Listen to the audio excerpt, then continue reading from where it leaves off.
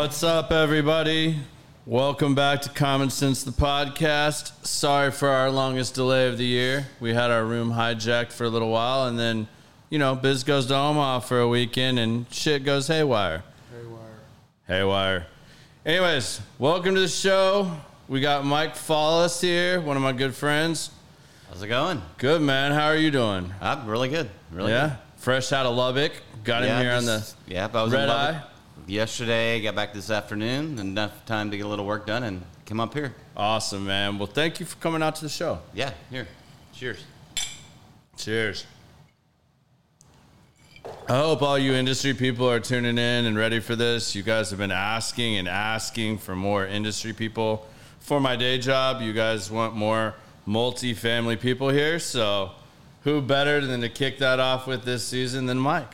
Well, thanks. Yeah, man. I think there's going to be a lot of people tuning in that are going to be looking for this. I probably could have done a better job. I mean, you're kind of a celebrity. But I wasn't sure exactly what to expect or what I was going to get into. So I just, I didn't really throw it out there hard because who knows what you're going to get. You didn't put banner on apartments.com and everything out there for us? All right. Next time I'll have Jeff Goldblum give us a little bit of marketing for us. All right. Yeah. That'll work. We can work towards that. Well, for those of you who don't know, Mike Follis, he's a regional VP for apartments.com. Why don't you tell everybody a little bit about your background and where you're from and how you got into multifamily? Okay. Well, how much time do we have? Well, we got time. We got about an hour and a half, but we're going to go a little longer. A little background on me. Born in Houston, raised there until I was about 12. My mom got remarried. We moved to Indiana. Indiana was fine. Whoa. Do you put noodles in your chili? No. All right. Just had to make sure. No. So I was there for, 6 years. That's where I graduated high school. As soon as I got out of high school, I was back in Texas. Went to Stephen F. Austin down in Nacogdoches for about 8 years, and finally graduated. So then I moved to Dallas and started working for I was waiting tables and bartending, of course, and then I waited tables on... I can see you being a bartender. Yeah. So... that was a great experience, and I've hired a lot of former waiters and bartenders because they're great at multitasking, and they obviously know how to talk to people. So, if you do that, you have a clear path to sales, in my opinion, if you can do that well. But anyway, I got off on that tangent. But I was bartending and waiting tables at Uncle Julio's at the Tollway in Color Springs back when it first opened. Nice. So I don't even want to tell you what that year was or even about where it was. But anyway, I waited tables on some a group of girls from office, and they were from their own office, And so I started talking to one of them, and I actually ended up realizing I knew another one that we actually worked together in college when I was a bartender and waiter in college. Okay. So anyway, long story short, she got me an interview. I started working for this advertising agency. It was called the Forbes Group. And I did that for about 4 years, and that kind of got me into sales, pitching new business and stuff like that. And then I happened to be at the Byron Nelson golf tournament. I don't know, this is in the mid-'90s, like when Tiger Woods was going hot, and Byron Nelson was the place to be on a Friday afternoon. To go see Tiger. Yeah, and then just be in the pavilion and that whole scene. Yeah. So anyway, I ran into this girl that I knew from a girl that I worked with. And she was there with her company, her boss. She actually worked for Apartment Guide. Her name is Shannon Cleveland. She's still in the business.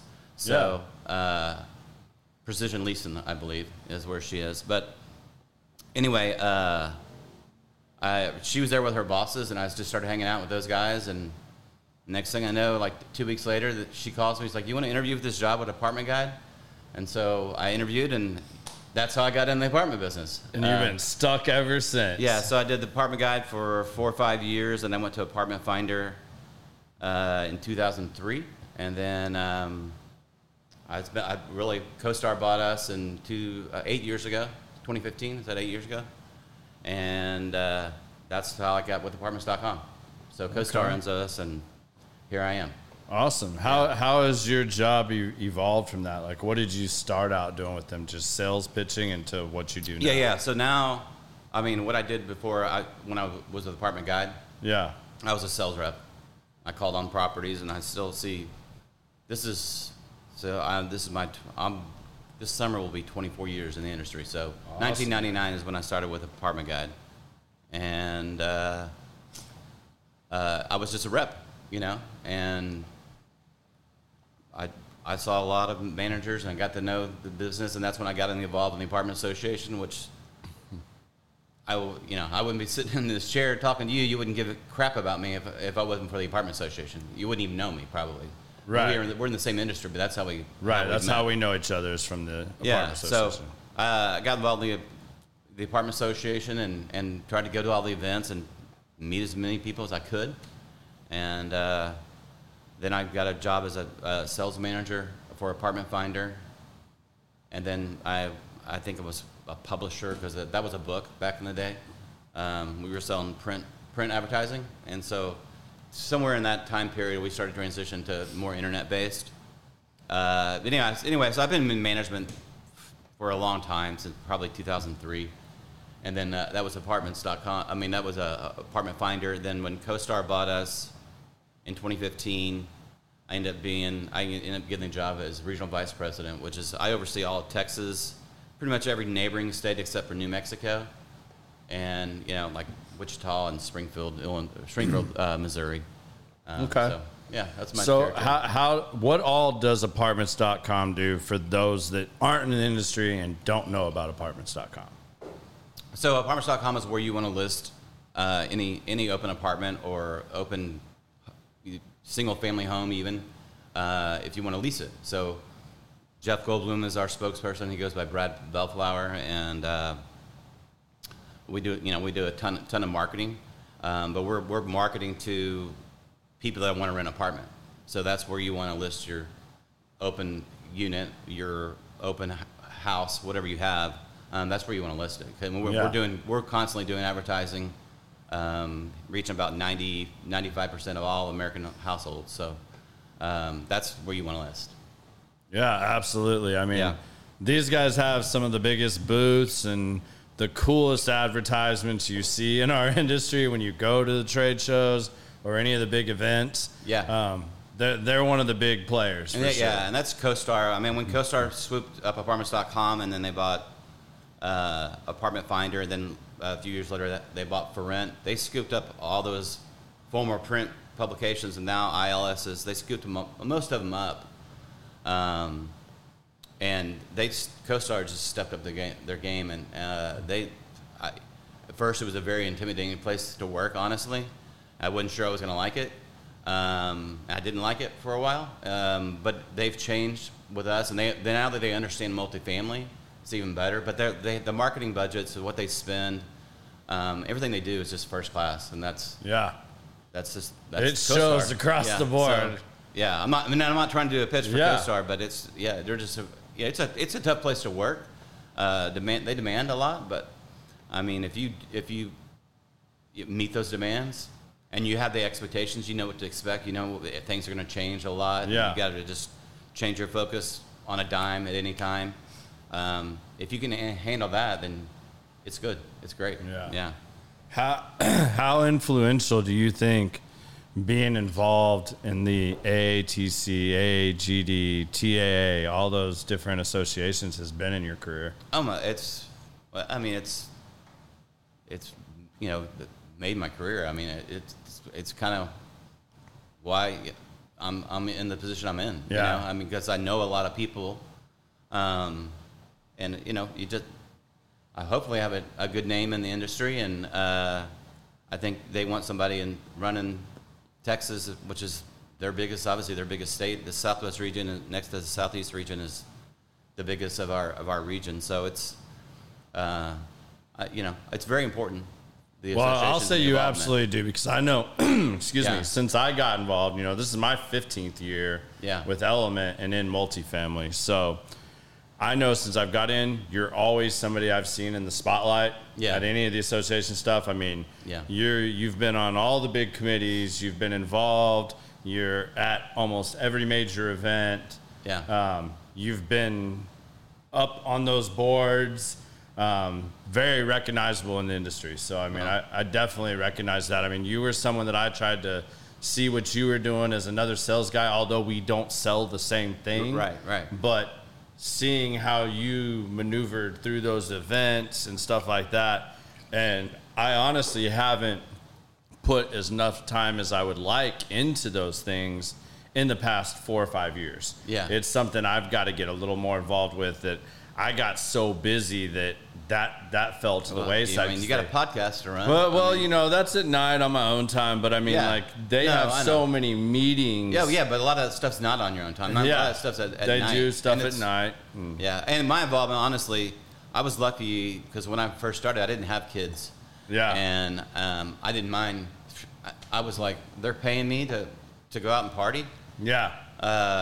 And to entertain, and I was like blown away. You know, it was a lot of fun. I get to go golf. And I get to go golf and then hang out at the bar afterwards. And it's I forgot what my point was, but what was it? What was I talking about? It's a lot harder though. Like because once I had kids and stuff like that, it was a lot harder to be at those events, and I'm not as many as I used to be, but I go to a lot of, I used to go to a lot of the AGD, ATC stuff, and the local stuff, and I feel like I really do less of that than I do things in other markets, like like I just got back from Lubbock for the Lubbock Apartment Association golf tournament, and going Thursday down to Houston for the Houston trade show. So I'm kind of spread out now, but those events at night kind of can get rough at times, and takes a lot from what you're doing. They can be taxing. I mean, to go out and have to do that, like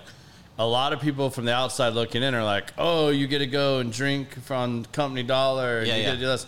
There's a different level and standard you have to maintain when you're doing that stuff. Yeah. And it's a lot of responsibility because you're always in the public eye.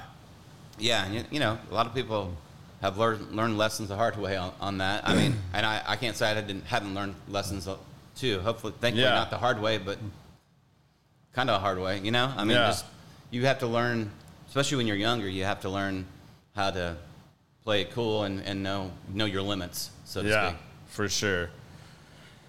What all you get to travel a lot, and you handle the surrounding states. How has traveling changed or influenced your job over the last few years? Because I know you're doing more of that now. Yeah, I mean I travel. It's again I most of my stuff's in Texas, so I'm a Southwest flight away from almost any of my markets. When I go to some of the smaller markets like Southwest Arkansas or something like that, I'll have to fly American, but I'm in Southwest, left field's just so easy to get in and out. Yeah. It's just so, and with clear and everything else, you can get through. I'm there 35 minutes before my flight typically. But right. It's not. My travel's not hard. Is what I was getting at. I mean, I'm in maybe 3 cities this week, which is odd. Normal month, I'm in one city three times a month. I travel 3 or 4 times a month. It just depends. But it's not that bad. It's good. I mean, it's cool. I mean, it's Texas, and I love Texas, so it's just fun to be able to spend time in San Antonio and spend time in Austin and down in Houston. Then you go into smaller markets like Midland and Odessa and Lubbock. It's just a great way to see the state. Right. And then surrounding states. And it's cool if you go to Louisiana, how it's so different. It's just that close, but it's so different. Yeah. And Oklahoma's great too. I mean, people are awesome up there. I enjoy going up there. So I just like traveling where I travel. So it's cool. That's awesome. I couldn't pick I love my job. I couldn't pick a better job. I mean, it's just my territory, everything. It's awesome. That's cool. I feel the same way about the company I work for. I get to go all over Texas. Granted, we don't do as much on the regular basis. I mean, majority of our stuff's here in DFW. Occasionally, we have a satellite office out in Phoenix that we open up when our clients are running markets out there, and we're getting ready to open an office out in Atlanta. Oh, cool. So that's coming up that I'll have to travel out there a little bit more and help get that kicked off the ground. But there was a time I was when I was with Apartment Finder, I oversaw Atlanta. Until CoStar bought us, and so I used to go to Atlanta all the time, and I loved it. So, and the apartment association is awesome there. So, it's good. It's a good place to do business. That's for sure. Cool. Who has been the most influential for you in the industry? I would say well, it's definitely Marsha Bollinger. She was my boss's boss and my boss's boss's boss. When I first started. Then she, over time she became my boss, and she's been totally influential in my actual career and with my involvement in the apartment association. They both go hand in hand, but Marsha she's the person. She's if you know her, she's blonde, bleach blonde hair, always happy, always in a good mood, always got a ton of energy. I'm sure that everyone has seen her at some point that's been in the industry. So that's Marsha. She's, like I said, just progressing me and mentoring me throughout the years in my job. And we've really been together for almost this whole 24 years that I've been in the industry. She's been way up there running the show at times, and I've been lower on the rung. But I've worked with Marsha almost my entire career. So she's done it all, and she understands the apartment association, how important that is as well. So her letting me be able to do that, and us being a company that always supported the association was a big part of all that for me personally. I'm lucky that I was with a company that would invest and knew. Let you do those things. Yeah, they knew it was right to invest with the apartment association. So I've been blessed in that regard too. But Marsha's been hands down the best mentor for me. Awesome. Yep. Have you had any mentors outside of your company that have been very influential or helped you along the way? Oh man, I had father and stepfather that were very, influential in my life, and mentors that I've leaned on a lot until each one of them passed away. Not, pretty recently, but John Mitchell was with. He ran the apartment association in Tarrant County. I've been involved with them for I don't know, 20 years, close to 20-year run. Yeah. Somewhere around when we were talking about Darnell earlier. Yeah. Somewhere around his time, when he was president there. That was probably before you even, right, maybe when you just got involved. No, Darnell was right when I was getting in. Yeah. Or shortly thereafter. Really when I started selling. Yeah. Was when Darnell was. Yeah. I used to bug the hell out of Darnell. That's how Darnell and I became friends. Yeah. Because when I started at Element, my boss came to me and said, all right, I spent the first 3 years estimating for my boss to learn everything. Yeah. Right. And then after that, I had to build up my own clientele to go full-time sales. Well, he told me very early on, you had to pick one of the big guys, and then, you needed a handful of others to be successful. Yeah. I said, okay. Well, I was thinking about who the other sales guys at the time had as big clients, who he had. And the only company I could think of, because I had an apartment there, was Lincoln. Oh, yeah, yeah. So I said Lincoln. They were the biggest in Dallas at that time anyway. Yeah. And he just started laughing at me. And he's you're going to I'm like, kill the 100-pound gorilla He's thing? like, you're going to go chase the 100-pound gorilla. Yeah. I got news for you. I've been trying to do that for a long time. There's this guy, Ken Schwartz. You're never going to get through to him, and good luck. He holds the key to everything you want to do. Yeah. And I was like, okay, challenge accepted, asshole. Right, tell me I can't do something. All right, now this is number one goal. Right. So that is how Darnell and I became friends, because Darnell was president at the time, and I would see Darnell and everything. I'm like, all right, he's the Lincoln guy. So I would berate Darnell every chance I got. Hey, man, what do you have going on? How can I get a meeting with Ken Schwartz? And he would talk to me and entertain me and, all that stuff for years. Yeah. And finally, when they started doing the business exchange, he came to me and he's like, you want your chance? Here's your chance. Yeah. I got him to come to this. He doesn't want to be here. Yeah. He's coming. Yeah. He ain't going to be here long. So go get 2 beers, 2 Budweisers, stand in line, and get to see him whenever you can. Yeah. That's your chance. Yeah. I said, all right. I did it. And, ever since then, the rest is history. Lincoln's been one of my best customers and a lot of great friends there for many years now. So yeah, that's actually how Darnell and I became friends, was from me harassing him all the time trying to get my foot in the door with Lincoln. And now we're really good friends. You know, I talked to Darnell quite a bit, and he was the first person in the industry I had on the podcast. It ended up being a really fun show. Yeah. We talked about things I never thought out of all the years I've known Darnell, like we ended up having these awesome conversations, but it was the last thing I would have expected, just because we'd never had half of those conversations. Yeah. And I've known the guy for over 10 years. I haven't hung out with him a lot recently, but I did play golf with him a few times, and he's a super interesting guy. Yeah. Like, super smart guy. Like, how's your golf game going right now? It's been better. It's hard to tell with the scramble. You know? But did you go down for the Challenge Cup this year? Yeah. How was that? I heard Dallas won. We won. Yeah. By a hair. I think it was more than a hair. Was it a hair? I know at one point it was pretty close. I think it was actually tied after the first day. Okay. So it was tied after Thursday afternoon, and then we had all the singles matches, or two-man team matches, I guess they were. So we blew them away on Friday, but it was tied on Thursday night after the first round. So for those of you that don't know, they have a Riders Cup challenge in the associations. And it is Dallas versus Houston, pretty much. And you have to have a serious golf game to get in this. On the vendor side. Oh, yeah. On the vendor side, you better be close to a scratch golfer or at least below a 10 handicap, or you're not getting it. I somehow got grandfathered in on that, or I just got in one time maybe when they needed somebody in a pinch. I can't remember how I really got in. I was definitely a better golfer at the time.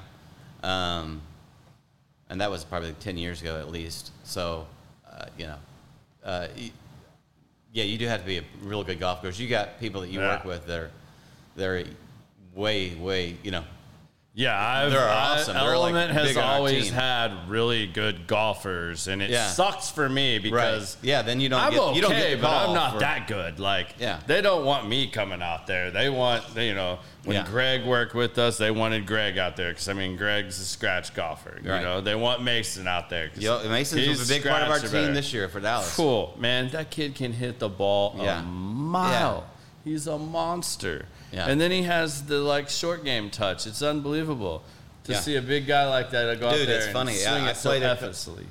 Maybe you were there. Were you there? Maybe hanging out with him last year? Last year I went down. And we finished our match early. I was with him, and I think we won on the 11th or 12th hole. Yeah. And I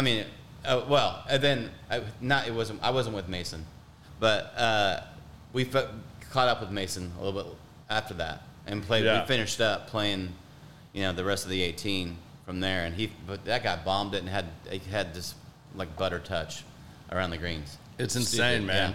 Yeah. One of the last times I played with him, I was like, I don't have a club that goes 100 to 115 in my bag. I was like, everything's either under or over that. I was like, I keep ending up in these 105-yard shots. He's like, hit this. Hands me a 50-degree wedge. Yeah. I hit it, put it right within 2-3 feet of the pin at 110 yards. Yeah. I was like, I'm buying that off of you, or I'm stopping on my way home. I stopped on my way home and bought a 50-degree wedge. Yeah, there you go. No, it was absolutely crazy. But you're not bad, though. You've gotten a lot better over the years, right? I'm getting better. Don't play as much as I'm getting better. Yeah, I haven't lately. I have not been able to play as much as I used to. I have a big trip I take every year in October. I go to Myrtle Beach and play with a bunch of my Canadian friends. I go pretty hardcore. Starting next month, I'll go back to my guy I take some lessons from. I'll start tuning up my game. I'll hit up the driving range on my lunch hour and stuff like that and start trying to get better.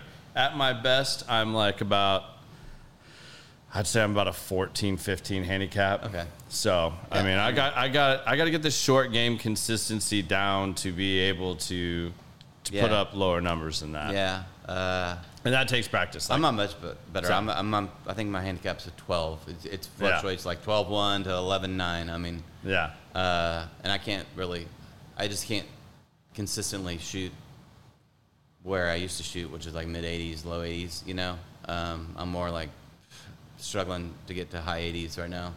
Yeah. Which is it's fine. I just don't have a lot of time to work on it, but I'm trying. High 80s is about my best day right now. If I shoot anything below a 93 right now, I am super happy with that right now because I've been all over the place. I just need to keep the ball. If I can keep the ball in play off the tee, and hit it.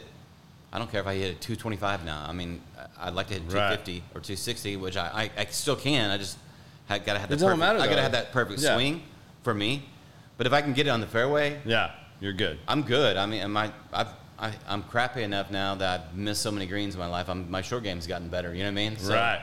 So one of these days, when I actually start hitting the ball really solid, and my short game is better than it used to be, I might get better. But that's why we keep playing golf, I guess. Because it's probably not going to happen. But for sure. And that's where we seem to run into each other a lot. 'Cause playing the course around here, I usually run into you and your son. Out on the course at the most random. And that's times. Yeah, that's maybe a Friday afternoon or late afternoon. We'll try to. Especially when he was younger, we would try to do that. It's probably been 3-4 years I've seen him, but now he's playing golf in high school, and nice. he so plays. Is he whooping the old man? Oh yeah, he beats me. We haven't played a ton together this spring yet, but as they're about to get out of school, we'll start playing more. But I beat him occasionally because he kind of falls apart around me for some reason. But start talking trash. But he completely. Yeah, a little bit, for sure. He's a pretty good, solid player. We played in a scramble, actually, a couple weeks ago on a Saturday that we happened to have open. And I think we shot maybe 4 over, which was not bad for us. Nice. Yeah. For 2-man scramble. Yeah. No mulligans and nothing.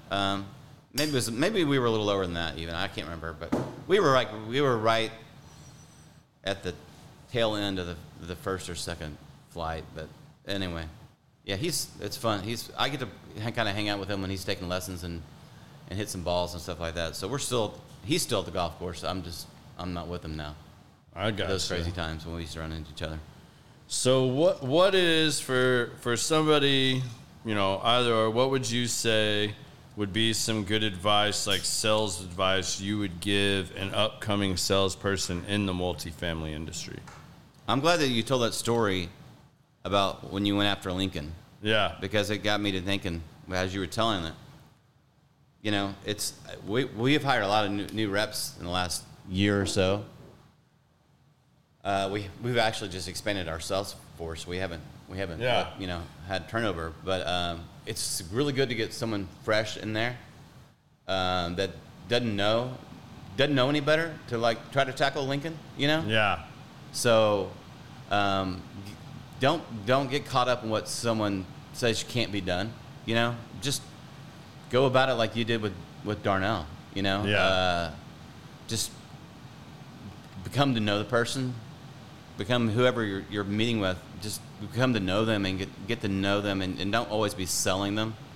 But also, just in your mind, just don't be afraid. Again, like I said, to go after the one they say you can't get it done. Yeah. And just because they're Goliath doesn't mean you can't do business with them. And that's one of the reasons we'll switch up territories and management companies that our reps work, is just because maybe somebody different is good at this point. Yeah. Maybe they can overcome a hurdle that they can't get over, or we can find a way that rep can find a way to get more of their business. Yeah. I always think it's important to tell sales guys that come in or out, new or, guys that are changing roles a little bit, that it's going to take you, that's the one thing early on I felt kind of slighted, because when I first took my job, my boss told me it would take me, a year or two and I'd be in sales. Yeah. It took me almost 3 years. For a while there, I was kind of like, man, did I screw up? Did I make the bad decision, Yeah. But it really But that was your goal, was to get into sales from the get-go? Yeah, the role was to be there to transition, to be his estimator for a while, really learn, because I came from an insurance background where I was doing residential adjusting. Yeah. So it was to kind of learn that, go from there, and then as I built up enough clients, I could transition into that. Yeah. So I felt kind of slighted for a little while because it was taking longer than I expected. But as you know, once you're in multifamily, you may go somewhere else, but you're going to stay in multifamily, because the reason that is that it takes you 3 years to attend all these things, be at all these events, be around these people, and get to know them. Yeah. Like, not just sell them, to get to know them, become friends with them, learn, network, and do all those things, because it's going to take time, because they want to see that you're not going to just bounce around, and that you're somebody that they know they can call on, and it's going to be there consistently and do what you say you're going to do. That's if you ask me a question a different way, I would answer it the way you just did it. Like, you have to take it slow and earn the trust and under promise and over deliver. And once you do that a few times, you know, you have trust and you have a customer, you know? So it just takes time. You can't, it won't happen overnight. You know, and I was telling him, I mean, I went to college, I studied business in college and graduated and everything, but I didn't learn a trade. You know, I'm not an accountant. I'm not a computer guy. You know, I don't really have a trade. I'm certainly not a doctor or a lawyer. Right. I mean, but I always know that, like, I have the multifamily industry. That's my trade, multifamily. Yeah. I mean, luckily I've done only marketing, you know, but there's been times when our companies have been bought and things like that you don't know what's going to happen. So you have to see, well, what would I do if things happen? And you know, there's other vendor companies in the industry you just get involved with and you're solid. But there's a lot of options once you're established in multifamily. You don't want to go somewhere else and start over. Yeah, you don't, because it takes years. Yeah. It's not something you can just jump into and expect immediate gratification. Mm-hmm. You know, you have to build those skills and build those social networks. Yep. Together with those people. For sure. I've always preached that to any of the guys. The same thing with the estimators that are coming up, even if they don't project or think that they're going to go into sales. Same thing. You're out there dealing with the maintenance guy, the leasing agents, the assistant managers, all those people that to you at that particular time, that might not be your target. Oh. But that person eventually is going to be your target.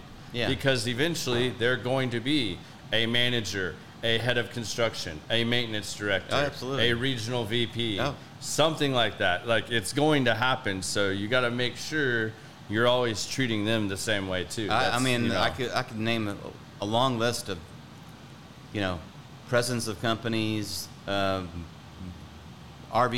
I mean, top level positions. People that I used to, when I was with the apartment guy, I used to call in. They were in the leasing office. You know, they were a manager, or they were a leasing agent, or they were assistant manager. All of them.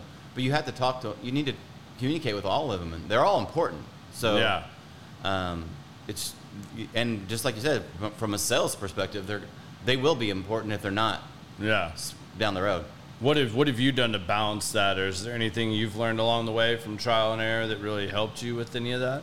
I always just try to treat people with respect. You know, I mean, it doesn't matter who I'm dealing with, if it's part of my job or I'm at the grocery store and someone bagging my groceries. You know, everyone has a job to do, and so I just treat everyone I come across on site or in the industry with respect. You know, and they may not be super important to me, but at this point, from a sales perspective, but they will. I went on a couple of property visits this morning, and we talked to a first person we called on. The owner of the company was in the other office, and you could see him. He was interviewing somebody, and there was a leasing agent that had been on site for a couple months. And so we sat down with her and went through their ad, and she didn't really know much about it. But so it's important that we informed her, and we took that opportunity. Yeah. Obviously, we would have rather have met with the owner, and we were kind of trying to track him down because they knew he was going to be at one of the properties. You know how that goes. Yeah. But he was busy with the interview, so we talked to her, and hopefully down the road she's going to be more informed with Apartments.com, and she's going to tell her manager and everything else. Yeah. So, I think. You know, I had an interesting experience last weekend that you made me think of when we were talking about this. It's restored my faith in the younger generation. So I was actually up here hanging out. I was here for a couple hours. Without me knowing, my wallet fell out in one of these seats up here. Like, they trap you. They'll steal your stuff. Yeah. Right? Well, I was stopping at the grocery store over at Market Street on my way home, pick up some stuff to make for dinner. I get to the grocery store. I do my shopping. Thank God they have Apple Pay at Market Street. It was It's down. happened to me before. It was really? down. So I get done. I've got a whole cart of groceries. I'm checking out. No wallet. Hold on a second. I tell this kid, Michael McHale at Market Street in Frisco. I'm going to give this kid a shout out. I know he doesn't listen to my podcast, but still worth mentioning for any of you that shop there. Yep. This kid goes, no worries, go check a car, whatever. I come back in. I was like, hey, man, my wallet is 15 minutes away. He's like, you got your Apple Pay or any of that? I was like, yeah, we tried it. It was down. Didn't work. It's like, okay. He goes, well, I can set your groceries over here if you want. You can go get your wallet and come back. He's like, do you have like Zelly? I'm like, yeah, I have Zelle. He's like, if you want, I'll pay for your groceries and you can just Zelly me the money. I mean, I had like $200 worth of groceries. Yeah. And this like 16-year-old kid with braces is sitting there doing checkout. Probably his first that job. would renew my faith in I was the younger like, generation are you as well. serious, man? I was like, cool. I'll do it right now. I tipped the kid, and he's like, you didn't need to send me more money. I was like, no, thank you. You just saved me 30 minutes, 15 going there, back, and stuff not getting cold or hot, whatever, You just saved my ass. Like, thank you. Being kind. Like, absolutely. That guy needs... Somebody needs to contact his manager at Market Street. You know what the sad part was? I went and tracked down a lady who I thought was the manager, went up and asked her, I said, are you the manager? She said, no. What can I help you with? I said, I would just like to talk to a manager. I'd like to give somebody a compliment. She said, okay. She walks behind. She's standing in the door behind customers over open. The person is obviously sitting right there, and she tells them, and they were like, I don't have time for this right now. And she came out, and I told her, I was like, hey, this is what I was trying to do. I just want to get this kid some recognition. He did something very kind, went out of his way. She's like, absolutely, he's an awesome kid. I will make sure they find out about this. Okay. But I was like, man, the one time somebody actually does something worth praising, and the manager won't even come out of the back to let you tell them that one of their thumbs up on Market Street still, though. Market Street. I mean, I got my business. Like, that was absolutely awesome. Good stuff there. And I have, luckily, Apple Pay worked when I've been there probably at least twice where I was like, hell, where's my wallet? But thank God for Apple Pay, bailed me out at Market Street. But Kroger doesn't have it. I don't think H-E-B has it either. So I don't brave H-E-B. At least I wouldn't brave the one over here. The one by my house has gotten a lot better. I haven't been in that one yet. It looks get in and out decently. But this one's getting better. The one over here in Frisco. I still won't do my full on shopping there, or but I'll go in there. I'll get one of those little carts, not one of the big carts. Yeah. But it's getting not as crowded. You can get a little cart around there, pretty good. Yeah, they just had like a big knockdown, drag out fight, and the one I saw on like Instagram like a week or so ago. They have a security guard right there. They keep them there all the time. Now. Yeah, I mean, I rolled on there on a Sunday morning the other day, and he was there on a rainy Sunday morning. Like there's nothing going to be going down there at that point, but he's there all the time. Yeah. Or Let's somebody's see. there. We've got some people popping in here. Let's see if we got questions, because everybody wanted industry people, so hopefully we got some industry people on here asking questions. What is up, Lee? What's up, Donna? We got Donna back in here. Donna's been MIA for a little while. Give Donna a little bit of a hard time. And yes, there is no better party than an Element party. I agree with you, absolutely. Oh, we even got Randy Rivers in here. I know Randy. Yeah, Randy's a good cat. Guy. You ever golfed with Randy? No, I don't think we've ever played. I think I think he actually offered me an opportunity one time to play when I wasn't playing, but I was at the hole that we did a closest to the pin putt or something like that. He made you a ridiculous bet. I had to monitor that. Like I was a person running that. It was like right after COVID, and so we didn't want a lot of our people out. But anyway, Randy, they had an extra spot, and Randy offered me. It's like, hey, you just want to play with us? And I'm like, I really, really do. Yeah. But I couldn't because I had to take care of that sponsorship thing we had. Yeah. Well, I'll try to put that together next time we're playing and get you out there good with guy, though. Randy. Randy is super fun to golf with. Yeah. I love golfing with Randy. Yeah. My favorite thing is Randy has a strategy to beat me, and usually I'm waxing him on the front nine, and then he gets me absolutely hammered to where he waxes me on the back nine. Mm-hmm. But the best part is if Randy's having an off day, he talks to himself in the third person. Okay. And he'll start yelling Randy Rivers at himself. He doesn't call himself Randy or it is whatever cuss word. He just calls himself Randy Rivers. Oh, yeah. He throws it all in there, gets it going. Yeah. I left you to play. Yeah, something like that, Randy. Yeah. That's awesome. Well, what do you got upcoming for apartments.com? What's the big things you guys got coming up? Let's see. We have HAA in Houston this week, but NAA is coming up first. I think the first week in June. That's in Atlanta this year, isn't it? It's in Atlanta, and they've moved it up in the month. Usually, it's more like mid to late June. So I threw off one of my golf tournaments that I do with Preston, that Michigan trip. So that's a conflict. You should tell Preston I should fill in for you. See what he says about that. Yeah, we'll see. Need to get Garrett in there. I'm sure Preston would love that. I'm surprised he didn't jump on here as much shit as he's been giving me lately. Probably. But anyway, so I won't be able to. Unfortunately, I won't be able to do the golf trip this weekend or this year. So that sucks. But NAA is coming up in Atlanta. Yeah. And we'll have probably the biggest booth there at NAA, like we typically do, and we're giving away $100,000. What? Yeah. So we're giving away $100,000. Wow. Usually we give away. You're topping the car that gets giveaway. Well, usually we do a Tesla. Yeah. At NAA at NAA, and we'll usually do a Tesla with some cash, usually to cover the taxes, I think, which is probably over $100,000 anyway. Yeah. But this year they're just giving away the cash. So if you're in the industry person and you come by and you're an owner manager, not a vendor, you could. Damn, I was gonna go talk to my bosses. Be like, we gotta go sign up now. Yeah, that's part of the details on the sweepstakes. That it has to be an owner manager, not a vendor company.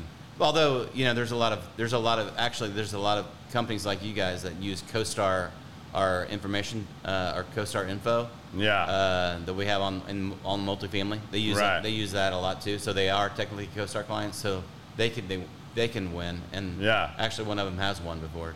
Nice. Some company. Yeah, because you guys put out those, like, you can sign up and get the, like, database info to where when properties change hands. Yeah. And you can dig in and see who the true owners of them are and everything like that. So, and you can dig in, almost unit by unit information if you need it. So, it's a lot of the vendors use CoStar as well.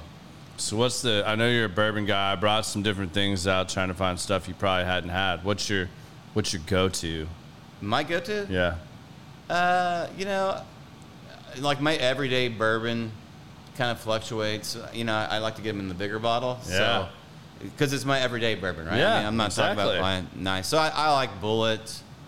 What is it? Bullet's a good one. I think I have a bottle of, is it 1862, 1842? I can't remember. I don't know what you're talking what I'm talking about? 1792. 1792, I think is it. Yeah. Thanks, Biz. Yeah. I have, that's what I have, my big bottle is, but I have. What do you mean it's just looking at you, Biz? You started the whiskey weight loss. Aren't you drinking that every night as part of your routine? So here's the deal. I had a phone call with Alex today, and he told me because I'm trying to do bourbon the right way so I can be a little more educated, becoming one of your dear friends. So he told me tonight when I leave the podcast to go get a bottle of Woodford, but it's the wheat with the red label. Yeah. Uh-huh. He said that's more of a beginner. It's not as oomph on it, but it's still got all the flavor to it. Because I told him I wanted to have a bourbon on my patio tonight when I got done with work.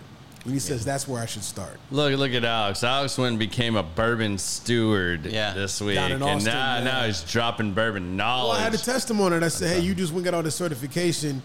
I got bottles on my bar, but I don't know what that. Basil Hayden is the only thing I know that I have. Look at Donna coming in strong with that 1792. And I have a bottle of 17. I have two bottles of Eagle Rare.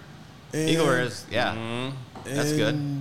Then I got some scotches that just look cute. They're Glenfiddich thingies. Like I have a 14 Glenfiddich. I just buy shit. I don't know what I'm doing with it. Just I know when people come over, they smile. That's it. Yeah. So now I want to actually know what I'm doing when I pop open a bourbon and drink it. So he said for me to start there. Or just Yeah. go to your house and looks like specks upstairs. What are you talking about? My bad. You know, My it's, bad. it's I only fun. have like 10 bottles, Biz. So I'm Of one kind. I'm the same way with wine. I mean, I like to drink, especially like a nice Cabernet, but Yeah. I know it tastes good, but I can't tell you like all Man, the ins and I'm- outs, and notes, and all that stuff. I'm the same way for the most part. I mean, yeah. Yeah. I mean, I have a I mean, at pretty least you good drink knowledge. it neat. You have a better chance to really get a hold of it. I drink it on the rocks. It Typically, comes to wine. Give You know me what? a $10 bottle of that Menage a Trois or something blended. As long as it's good, it goes with Yeah. whatever I'm eating. Yeah, yeah. I'm cool. I can't. Yeah, I can't really tell the difference between a $10 bottle of wine And and exactly. a $40 or I bottle can of tell a wine. difference. I can't tell you what those differences Yeah, I are. can't. Yeah. And, I can and tell a that's- difference too. I can. There's just a. That's sometimes the a way the bitterness, same just thing A with a certain lot of nuance those. about it. Yeah. One smoother than the other. Or Yeah. hits you in a different way. But yeah, I'm the same way with a lot of the bourbons. I mean, I like an ice rock in mine every now and then. I mean, it depends on what I'm drinking. Depends on how high the proof is, too. Mm-hmm. I mean, right now, just because I'm getting ready to go to Mexico and I'm kind of watching calories, trying to get rid of a few more pounds that I'm stuck at right now, I'm drinking some very low proof. That's something Alex goes over in his program. We had Alex on here. Yeah. Biz and I are both doing the whiskey weight loss program. oh yeah. So drinking something lower proof, like this one's 80 proof, versus if I go to what I'd really like to drink and probably doing, this one's 116 proof. So Yeah, there's that's what I had started off with, 20 or so more calories in that one than there is the other one. Oh yeah. and more alcohol. So, Yeah, I mean, a little more alcohol, a little more So- bang for your buck. That's what I mean. I don't really love the higher proof ones. I mean, they're good, but just for me, it doesn't matter what. 107. I'll drink it. Yeah. The same. You know what I mean? So the less. Yeah. Just for my own good, Yeah. not just for the alcohol purposes. Right. Not for weight loss. It's just Yeah. the lower proof ones I kind of lean to. 107 to 120 is kind of my sweet spot. That's where I really like most of my bourbons, in that range. Like I don't mind a 129 or a 130 something if it doesn't drink like that. I'm not a person that chases proof. Yeah. That's not a big thing. Yeah, a lot of yeah. cask strength, barrel strengths. Yeah. I like some of them, but not all of them. I kind of bounce all over there. It's just like they think that like if you can make it good at that proof, then you're really doing something special almost, Yeah. So they covet it a little bit more. But I was thinking earlier too, when I was talking about what's like everyday bourbon or whatever. Like it used to be, I think we talked about this at TA. I used to be able to buy a big bottle of the Buffalo Trace. Yeah. And when I was younger and then was a little poor, I used to drink Weller in Yeah. a big bottle. I mean, my friends would make fun of me for drinking Weller. Yeah. Hey, how many Wellers you can have tonight or whatever? I mean, maybe it wasn't a Weller they were making fun of, but Yeah. how many are you going to have tonight? But there was like, Weller, it was nothing, right? Yeah, and you're drinking Antique 107 or a 12-year Weller. Yeah. And it was just that run-of-the-mill Weller, that, but now you can't find it anywhere. Mm-hmm. And, I mean, they have kept the price low, but it's...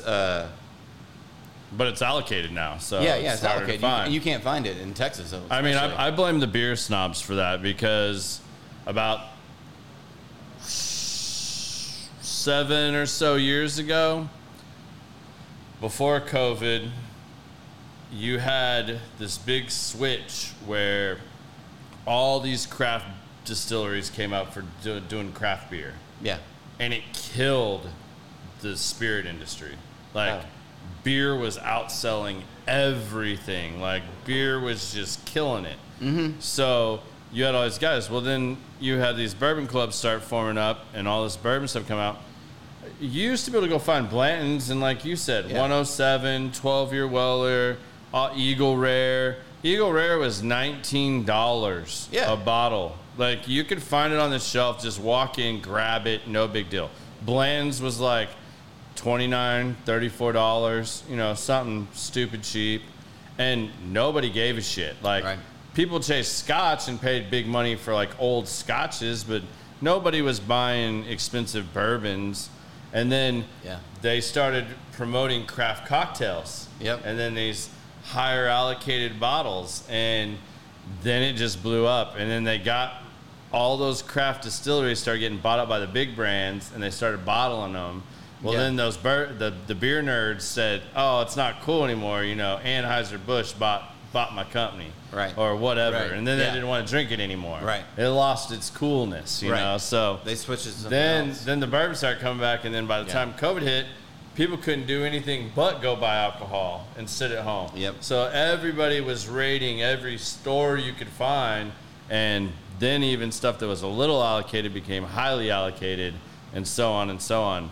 Now there's a lot of people sitting on bourbon because they bought a shit ton, but like myself, there's no way I could ever drink all the bourbon I have. But the market sucks for selling right now. Like you selling bourbon right now, you're lucky if you break even.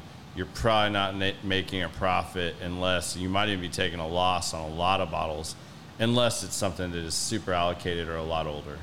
So you and other people buy, I'm sure y'all do, bourbon for profit, like you're going to sell it? Oh, yeah. I mean, like a lot of the bottles. Investment.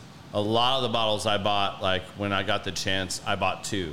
Okay. One that I could drink and try, and the other one I could sell when I wanted to. Yeah. So, I mean, I guarantee you I have easy 100 bottles right now that I would sell if somebody wanted to buy them. Oh, yeah. And where do you keep them? At my house. Okay. Yeah. I have set up a bar in my house. I have a bar in my house, but I also have a display wall. Okay. That I have converted. No, you don't. Remember? Yeah. No, you don't. No, you don't. See, he's got a couple in me now. Where's that relation to your pool and all that stuff? Or your backyard? I don't have setup? a pool. Not just your whole backyard. I do not have a pool. I do not have a pool. You see how he's trying to get up off the backyard conversation? You guys are tag teaming me now. This is brutal. No, Okay, you know what? I can describe it this way. The backyard is kind of nice. So nice that anything you've ever wanted to do, you can do in his backyard. All right. Anything. Yeah. Just think of it. It happens. It's in his my backyard. outdoor oasis. It's like my There you outdoor go. man cave. Yeah. So, I mean, me and my wife, we don't have kids. So a lot of people need to remember that. Yeah. You know, so I joke with some of my friends. I'm like, I just have your kids' private school tuition on my wall over there. Right. You know, yeah. I don't have to spend that money on that stuff. So I get to buy stuff like that. Yeah. Same reason when they bitch and moan about how much it costs to go on vacation. All I have to do is board my dog. Yeah. You either got to get family or somebody to watch the kids, or you got to take them damn human beings with you. Take them with you, Man. and they cost a whole lot of money. You know, yeah. I mean, so yeah, no, my wife and I, we like spending time outside. She's definitely not letting me smoke a cigar in the house. Yeah. So I created the backyard where I could do all that. So I mean, now's the time of year to take advantage of it. I mean, yeah. I mean, we spend a lot of time out there. I've actually spent less time here at the lounge in the past 3 months because I just sit on my back patio. I come up here, maybe smoke a stick, and then I grab sticks and take them to the house and go sit out back and just enjoy the weather. Chill. Yeah. Although I've got to figure out some shade screens and get rid of this wind tunnel I've created, because anytime the wind's out of the north, it will kick your ass. It's brutal. But I'm zero lot line, so I don't have a big backyard. You just squeezed it all in there. I just squeezed it all in there, left enough grass for my dog to have his little space, and rock and roll. Yeah, that's. Man, I mean, we have a pool that we put in a couple of years ago, and we went hot tub. I did not want to take care of a pool. Yeah, it's not. And a hot tub's not much better because you still have to treat it and clean the filters and do all that once a week. So it's not much better. Yeah. Well, I don't. I pretty much let it run kind of almost dormant. I mean, I keep the pump running in the winter and stuff like that, but I don't pump chemicals in it or anything like that. Salt water or fresh water? Just fresh water. Okay. I know the saltwater ones now, you really don't have to do much once you get them going. Yeah. I just heard that the saltwater ones, the salt, just having that salt in the air, it ruins your furniture. And it gets crusted all over just like the ocean does. Takes a toll on the house, anything that's, downwind, or wherever close to it. So, anyway, we got that pool, and we're busy, but I didn't do a built-in kitchen or anything like that, but I got a couple grills out there, and there's a lot of space. I got a Blackstone, like a 3-burner Blackstone. How do you like the Blackstone? Oh, we love it. I mean, I love it. Because I just broke in. I got a griddle. Yeah. Blaze griddle. Yeah. I didn't buy the Blackstone, but I got a Blaze one, and I just broke it in this last weekend. Oh, you did? I'm starting it. Yeah, I it's need to cool. find like a good utensil kit that is for a griddle. Because like you almost need like those hibachi type like. I had, you should that's order what one I of those. need. When I bought my Blackstone, I ordered it off HomeDepot.com, and they suggested, you know how they give you what other people bought with. Yeah. You know, they bought this one, they bought the same item. They suggested that one of these things, and it had like 2 of those little kind of, you know, flipper deals, spatulas, I guess you call them, and another kind of a grill scraper kind of thing. And that's all I really use, and then I use tongs and stuff like that. But yeah, that's what I need to do. 'Cause Yeah, you you know need what to my get that little dumbass kit. did this weekend? I just grabbed one of the spatulas out big of the ones? kitchen. And you scraped It it. was rubber. Oh, then and you it couldn't was do so nothing on it. hot, Well, you were better it off. melted the end of it, so then I had to stop, clean it off, Yeah, pull it off a little bit, and I yeah. was like, that was really dumb. I just Yeah. killed a spatula. Yeah. Well, yeah. I mean, you wouldn't do that with a regular, like a propane grill either. You know. Yeah, obviously, no, so. it was one of those like really dumb I had- moments, you know, where I you had- just yeah. grab something like that. I had a propane grill, and then I got rid of that when I got the Blackstone, and I have a Traeger, just a regular Traeger. Yeah. So it's kind of like a grill too. Yeah, a pellet smoker. Yeah. So Traegers are cool. I ended up doing the Rectech, same thing, Yeah. just made in the U.S. Yeah. I love the shit out of that. I cook on that all the time, which I like it so much. I haven't until this last weekend. I went to make breakfast tacos. Yeah, out there on the griddle. Yeah. That's what got me doing that. But I mean, I'd prefer just to smoke it, but I have to be careful. I bought like 4 bags of those pellets. Yeah. And I got the competition like mix blend. Yeah. Well, I wasn't thinking about that. My wife is like highly allergic to like mesquite and cedar. Oh, And yeah. it definitely has that Got a in lot of there. mesquite, I'm So sure. when that thing's cooking up, man, I have to Yeah. turn the fans on, try to Yeah. blow it out as much. And she'll wake up in the morning, her eyes will look like Mike Tyson beat her up, you know. Yeah, like, right. I mean, like, we got to burn through that so I can get some different pellets. Yeah, that you'll have to be like real particular about the pellets you use, because I use a blend. That's all I Yeah. use. When I first got it, I had recipes I would be following. It would recommend what pellets, what wood you were want to smoke them on. So, What's your favorite thing to do on there? man, I just do. I don't know. I guess I don't really have Simple a favorite. stuff. Just, I mean, obviously I got it to do like briskets and stuff like that. Yeah. But honestly, I don't do briskets that often. Because we don't eat a lot of leftovers at my house. We have, Yeah. you know, 2 kids, and so there's 4 of us. But, you know, I like doing the briskets on there. But I did one for Easter, and I bought one at H-E-B that was already trimmed. I was like, Yeah. oh, sweet. That's my least favorite part is trimming it. But anyway, I overcooked it, which kind of sucks, you know, when you only do it a couple times a year. So, but Yeah. I'll cook. I mean, I cook steaks on there. I'll go to Market Street and buy the wings and just throw those on there. We have an event on the Traeger. Yeah. And just smoke them. Well, I'll give my buddy a little shout out. Yeah, it's 'cause, hands-free. If you want one of the best briskets you've ever had in your life, because I just had a couple things catered, my buddy Mark Sharon Meats, that dude is off the chain. I'll put what Mark does up against any barbecue place in Texas. No, I'm going to go south. I'll put him I up said against, in Texas. I'm going to say the south. All right, South. The This South. is In the going- South. In the This south. dude is phenomenal. Where is it at? He's up around like Lucas. Lucas. He lives in Lucas. yeah. Lucas. Yeah. He's, He caters. Oh, and he I just- mean, you can go to him. He'll bring it to you. Just depends on what you're trying to Yeah. do. He- This dude has like a 1,000-gallon smoker. yeah, it's pretty Like, dope. you've never That's seen dope. anything like this. He had it custom built. It's amazing. He makes these brisket bomb jalapenos. Yes. They are yes. Man, those the things are shit. awesome. I called this dude up. I bought steak the other day. Was it because you can call him and say, "Hey man, what do I do with it?" He said, "This is what you do: grab a pinch of this, a little bit of that, sprinkle, put it in here for this amount of seconds, put in that, and cut." Yeah. Boom. I was just like, he gave me $400 worth of information in like 2 minutes, and this meat came out perfect. As long as you got a cast iron skillet, simple too, right? It actually is simple, but he makes his seasoning. He makes all his own rubs, everything, all his seasoning, all his sauces, anything that has a sauce. Doesn't measure it. He just knows what goes with what. He'll shake it, give it a little taste. Not enough this, not enough that. I mean, man, he made us tomahawks. They were unbelievable. His brisket. I'm telling you, like, I butchered this brisket cutting it up. Like, I'm gonna have to take another class again on cutting brisket because I felt so bad because it was that damn good. Yeah. And like, could have cut it off, got all the burn ends, all that stuff. Like, this guy is absolutely amazing at what he does.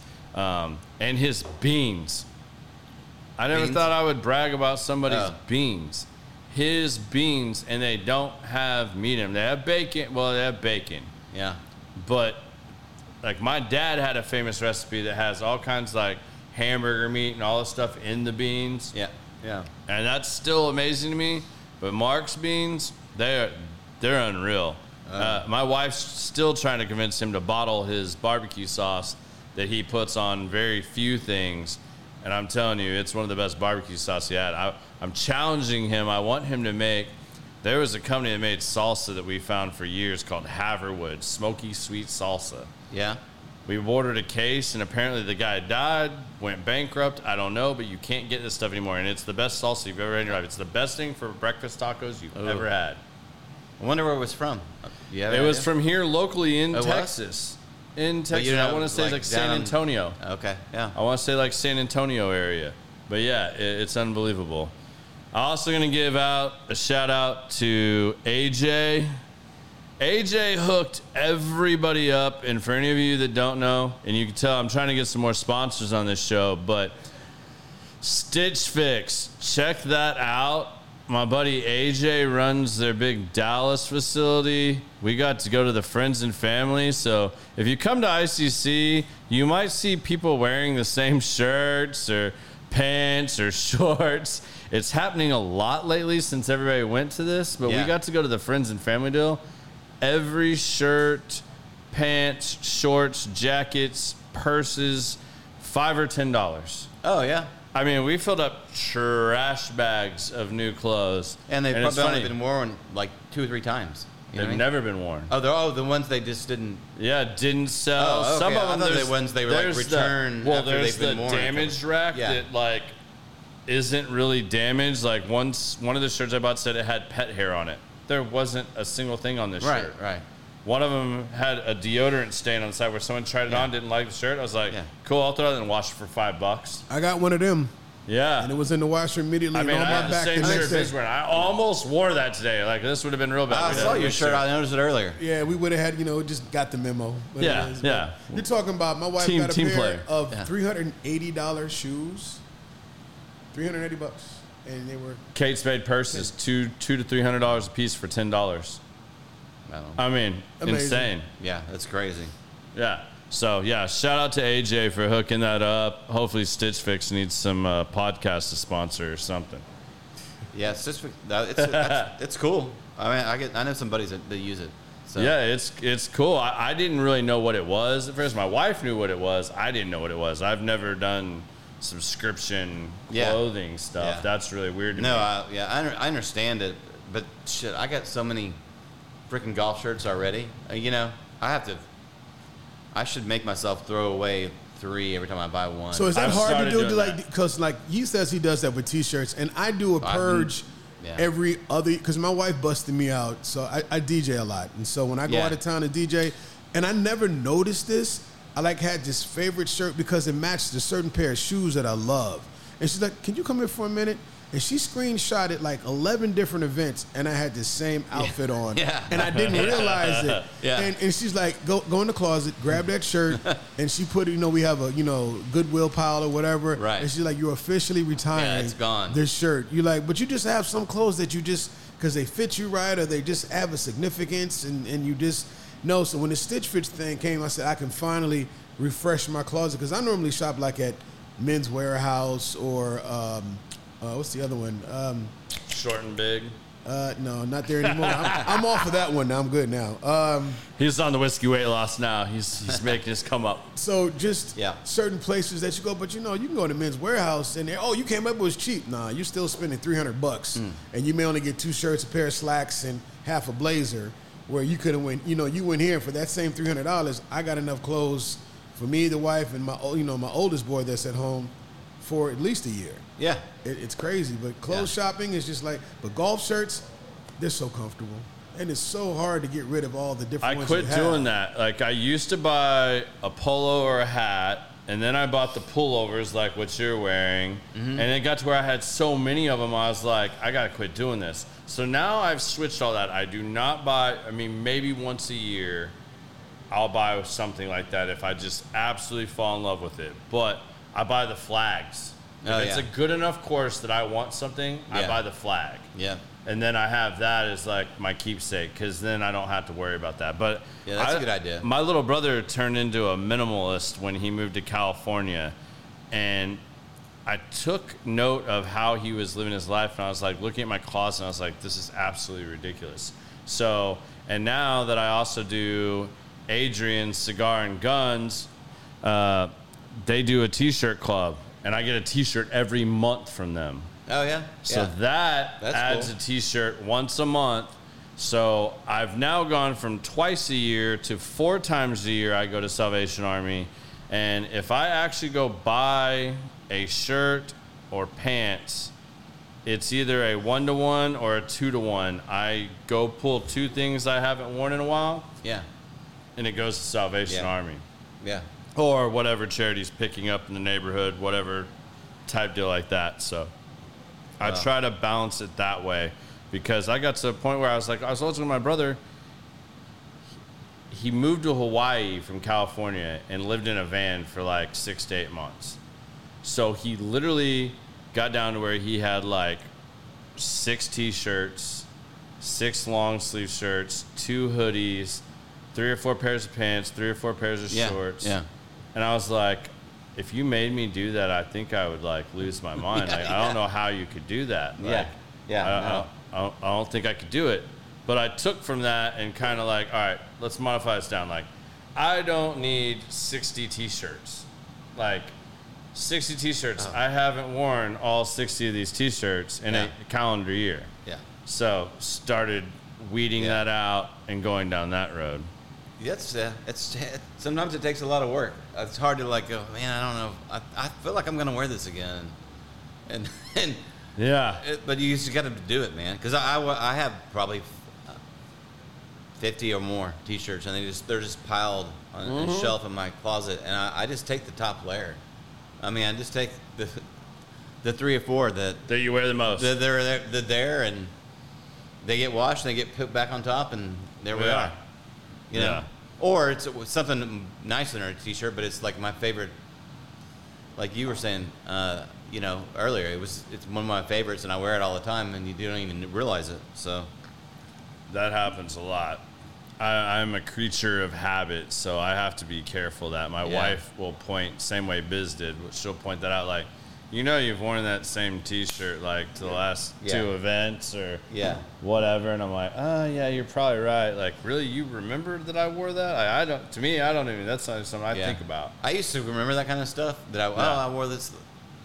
I don't know. As I gotten older, I don't remember that because I think I realized that people don't pay that much attention. Most people aren't going to remember what you wore. Yeah. So you don't need to really worry about it. You know what I mean? So I've kind of gotten to the same way, but women do not ever get out of that mode. I don't think. No. I experienced every time we got to go somewhere. It's did I wear this before? I need to get something different. All that stuff. All right. Well, you got anything else you want to grill me about? I mean, you seem like you wanted to like ask me some like good industry questions. I'll give you a chance before we drop the like common sense good questions on you. No, I was just gonna ask you, about some of your stuff going on in your life. You're about your house and all that stuff. Because I know y'all moved a couple years ago. Yeah, we moved when we were living out in Savannah off 380. Yeah. We moved about 2 years ago.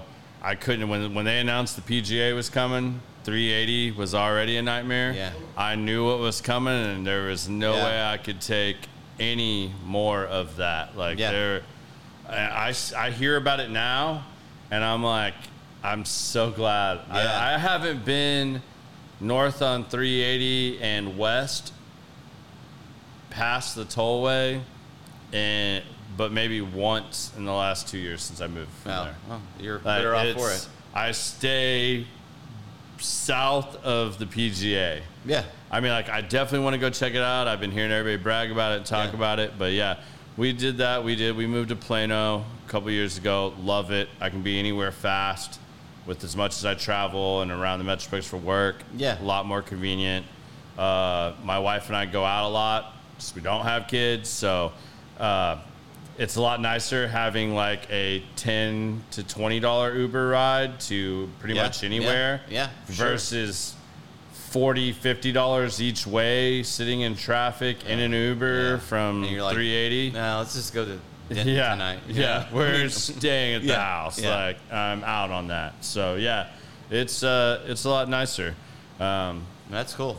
No, but I wanted to just say, man, it's been good to see you kind of come in the industry as a younger guy, and you always were always super friendly to me and nice to me. Yeah. And, you know, it's just good to see you grow, and I didn't know even you had this side of you. You know, you were talking about your writing earlier, and I didn't even know you had this side of you. So it's really cool to see that, because you just see people, and you can pick up stuff on social media and stuff, which is great now, and you get to know a little bit more about people, but you don't really know them. Just by watching that. No, likewise, man. I really appreciate that. Like I said, you've always been somebody I've looked up to in the industry, just because I've seen you and you do it well. Yeah, well, thanks. And you're a part of everything, and I know how important that is in this industry. So, yeah, man. Cheers to you on that. But it's been cool, because I mean, I knew that this would be fun, and yeah, it's fun. You know, I mean, how many times have you thought about that? There's a camera there, and that we're actually live. Like, you don't. Maybe about like a minute or two in. Yeah, early on. And well, like at first I didn't even realize it. Then like I caught myself like, oh yeah, there is. Yeah. And then I kind of got this, a little bit of a nervous feeling, and I'm like, But what I was going to say is I don't do like public speaking stuff really great. I do a lot of stuff. And I'm out there, but I totally disagree with you. I don't like to do that. You know what I mean? So and I get a little bit anxious about it, but I was not anxious about this at all, because that's cool. I just felt like we had a lot in common, and and it was just one of those things that we would just end up talking about. It would just be a conversation. That's what we have, like when I see you. Yeah, exactly, and that's what's nice about it. You sit down with a cigar, some bourbon. Yep. You can sit here, have a conversation, and share stories, and hopefully people learn some things from it and get to see a little more of the behind the scenes in the industry, or whatever the topic is for the day. So that was really kind of the whole purpose behind doing this, because it was like I was having these conversations with people and felt like people needed to have that shared. So, I think it's cool. Yeah, it's funny you say that, because I would have gotten, I don't know now, I haven't been asked to do any like public speaking in a while, and that used to terrify me. Yeah. But I see you going up and like accepting awards for things, and being up there with all the committees, and you're in the industry magazines, and you get to go speak. Yeah, and most of that is, FaceTime stuff. But, I mean, you do have to talk in some of it, and it's not my favorite thing to do. I don't mind, like,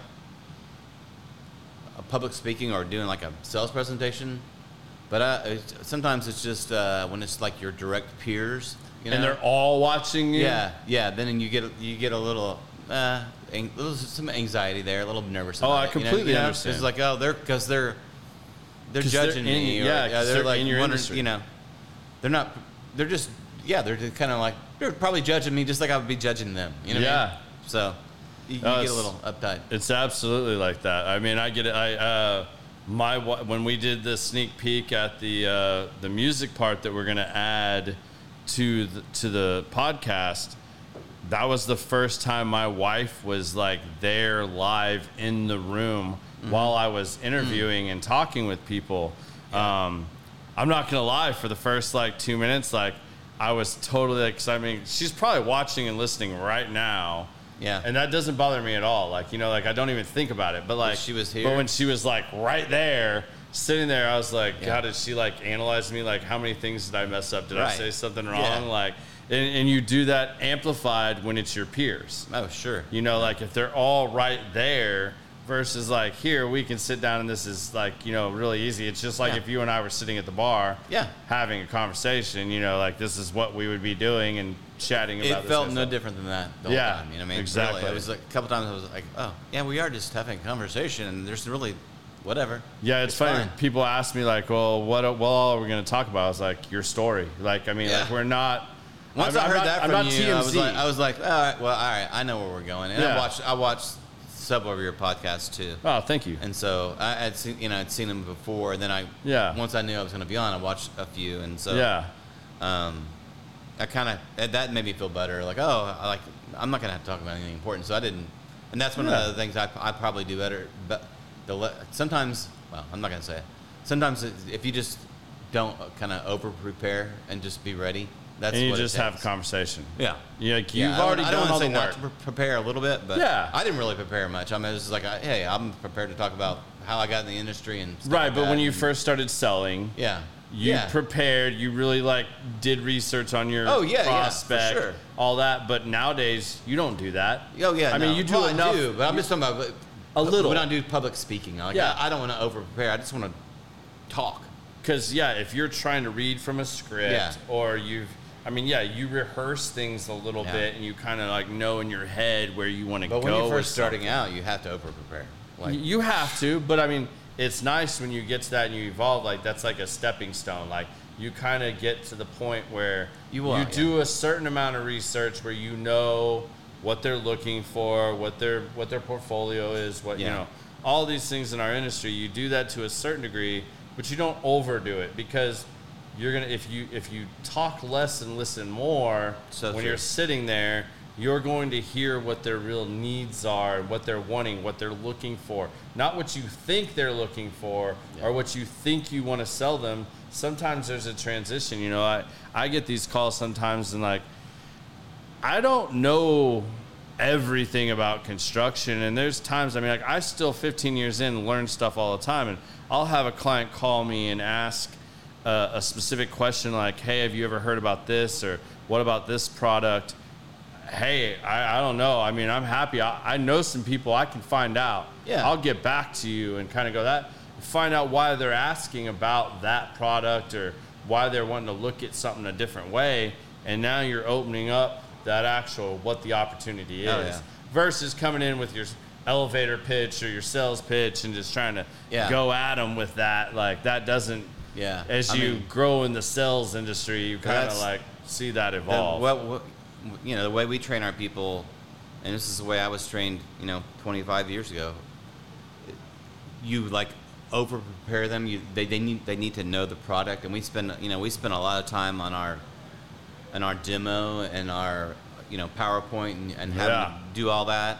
And the reality of it is, you get out there and you get in front of a manager, or you happen to find a regional manager there at the same time, and you might just get thrown into your opportunity, and you have to listen. But if you have all the knowledge that you've learned from preparing for that demo Yeah. over and over, it starts coming out as you start hearing the key points. Oh well, Yeah. okay, I know I can help her with that, or I know I can help him with that. Mm-hmm. If you have that knowledge and you listen, you know when to pull it out. So you don't have to be like a slick salesman. I certainly am not. Never have been. And most of our most successful reps aren't the slickest salespeople. They're just people that work hard. Yeah. And listen, and then How they can I succeed. deliver what you Yeah, need? yeah, and that's all they do. They deliver what they need. Yeah, Totally. absolutely. All right. Well, I'm going to ask you. We're going to go through. I'm glad Oh, you this had. is our speed round session? Yeah, a little bit. Business favorite part too, I think. Okay, shit. I better be on my game. I mean, might this need should just be a really little, easy. a little hint of something. Yeah, Go ahead. Get what you want. If we have time. What's up, Chase? Good to see you on here, man. We need to hook up. I need to get that's somebody biz we're gonna get on here. We're gonna get Chase with my buddy Brad. Chase is going to have to put his strong arm on Brad and get Brad to come on here with him. I think with Chase's moral support, Brad will come on here. And we might get kicked off the internet once or twice during that episode. Bring it on. Bring it on. I'm willing to bet because Brad is that friend of mine that he is the best outspoken, most spoken person I know. Like, he literally had a page, and when he got banned from Facebook, they reached out and told him, if you take down that page, we'll unban you. You know what his page was? I'm curious. I was anti-Obama before anti-Obama was cool. That was literally his page. No, like, he had a page on Facebook. That's crazy. But yeah, Brad will drop some good stuff on here for sure. All right, hit me up. So, you have kids. Yeah. 2, right? Boy and a girl? Boy and a girl. All right.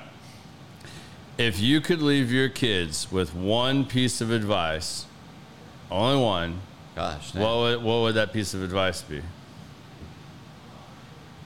I don't know. That's pretty hard. That's a pretty deep question for me just to think about. I'd rather think of a deeper answer, you know. But I mean, you got to work hard. You just have to. You work hard, and nothing comes easy. But if you work hard and want to succeed, you know you'll find a way. That's all. I mean, I don't know what else to tell them. I could give you a much deeper answer if I had time to think about it. But on the spot, that's it. No, and that's perfectly it's good something answer. It's crazy because I think about the legacy I'm gonna leave on with my kids all the time. Yeah. You know what I mean? I mean, it's almost every other thought in my brain. Honestly, that's how much I think about it. But because I feel like there's so much they need to learn, and it's just weird. You know, I didn't grow up with a lot. You know. Yeah. And I think a lot that like I learned a lot just by working my way through college and doing all that and working because I had to freaking pretty much do everything I had to do it, you know. Yeah. And we hand our kids so much these days because I want a better life. I want a better life for them, right? But yeah. I have a really damn good life. I love my life. You know what I mean? I totally love my life. But I went through some hard times to get here. You know what I mean? Yeah. So it's just like everybody did. Yeah. I was like, so if I just hand it to them, are they gonna appreciate it? Are they gonna appreciate it, or not? Worse than that, maybe maybe piss it away, or not. Yeah. Not know how to earn something yourself. You know? Yeah. Because if you don't know how to earn something yourself, you'll never amount to much, right? I mean, so. No, absolutely. We talked about that a little bit. There's another friend of mine I want to get on that's a custom home builder. Yeah. And I talked about this too. I think the world is in for a world of hurt in the next decade because if a lot of these things aren't changed, in my industry, I'll be generous and say you have a whole lot of company owners of high-end trades that do the work themselves and have teams under them but have built companies such as high-end carpenters, trim carpenters, framers, roofers, drywall guys, painters, plumbers, electricians, HVAC guys, that these guys grew up doing the work, mastering their trade, skill.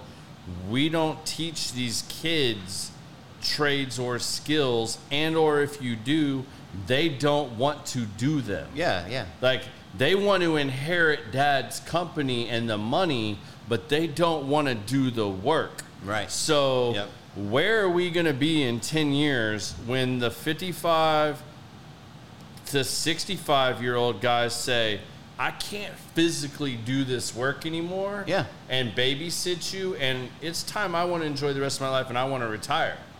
Where is the U.S. going to be? Who is going to do this physical work in the next decade? Because nobody values that. They want to make money doing TikToks and podcasting and Not that there's anything wrong with that. Not that there's anything wrong with that, Yeah. but like, this isn't my day job. Yeah. No, I know. You know, like, But they think that you can start, doing that and just make millions of dollars, and I'm going to be that easy. social media influencer. Everyone's doing it. They don't want to doing it. actually do work. They want No. instant gratification. Yeah. So Somebody's got to do the hard work. Yes, somebody has to, and we don't make it easy for foreigners to come into the country anymore, and we create all these issues. So I think it's a big problem that really needs to be addressed, because I think we're going to be up shit's creek here real soon. Yeah. And figuring out how that works, because there's nobody to do that work at a certain point, or you're going to have this really subgrade work.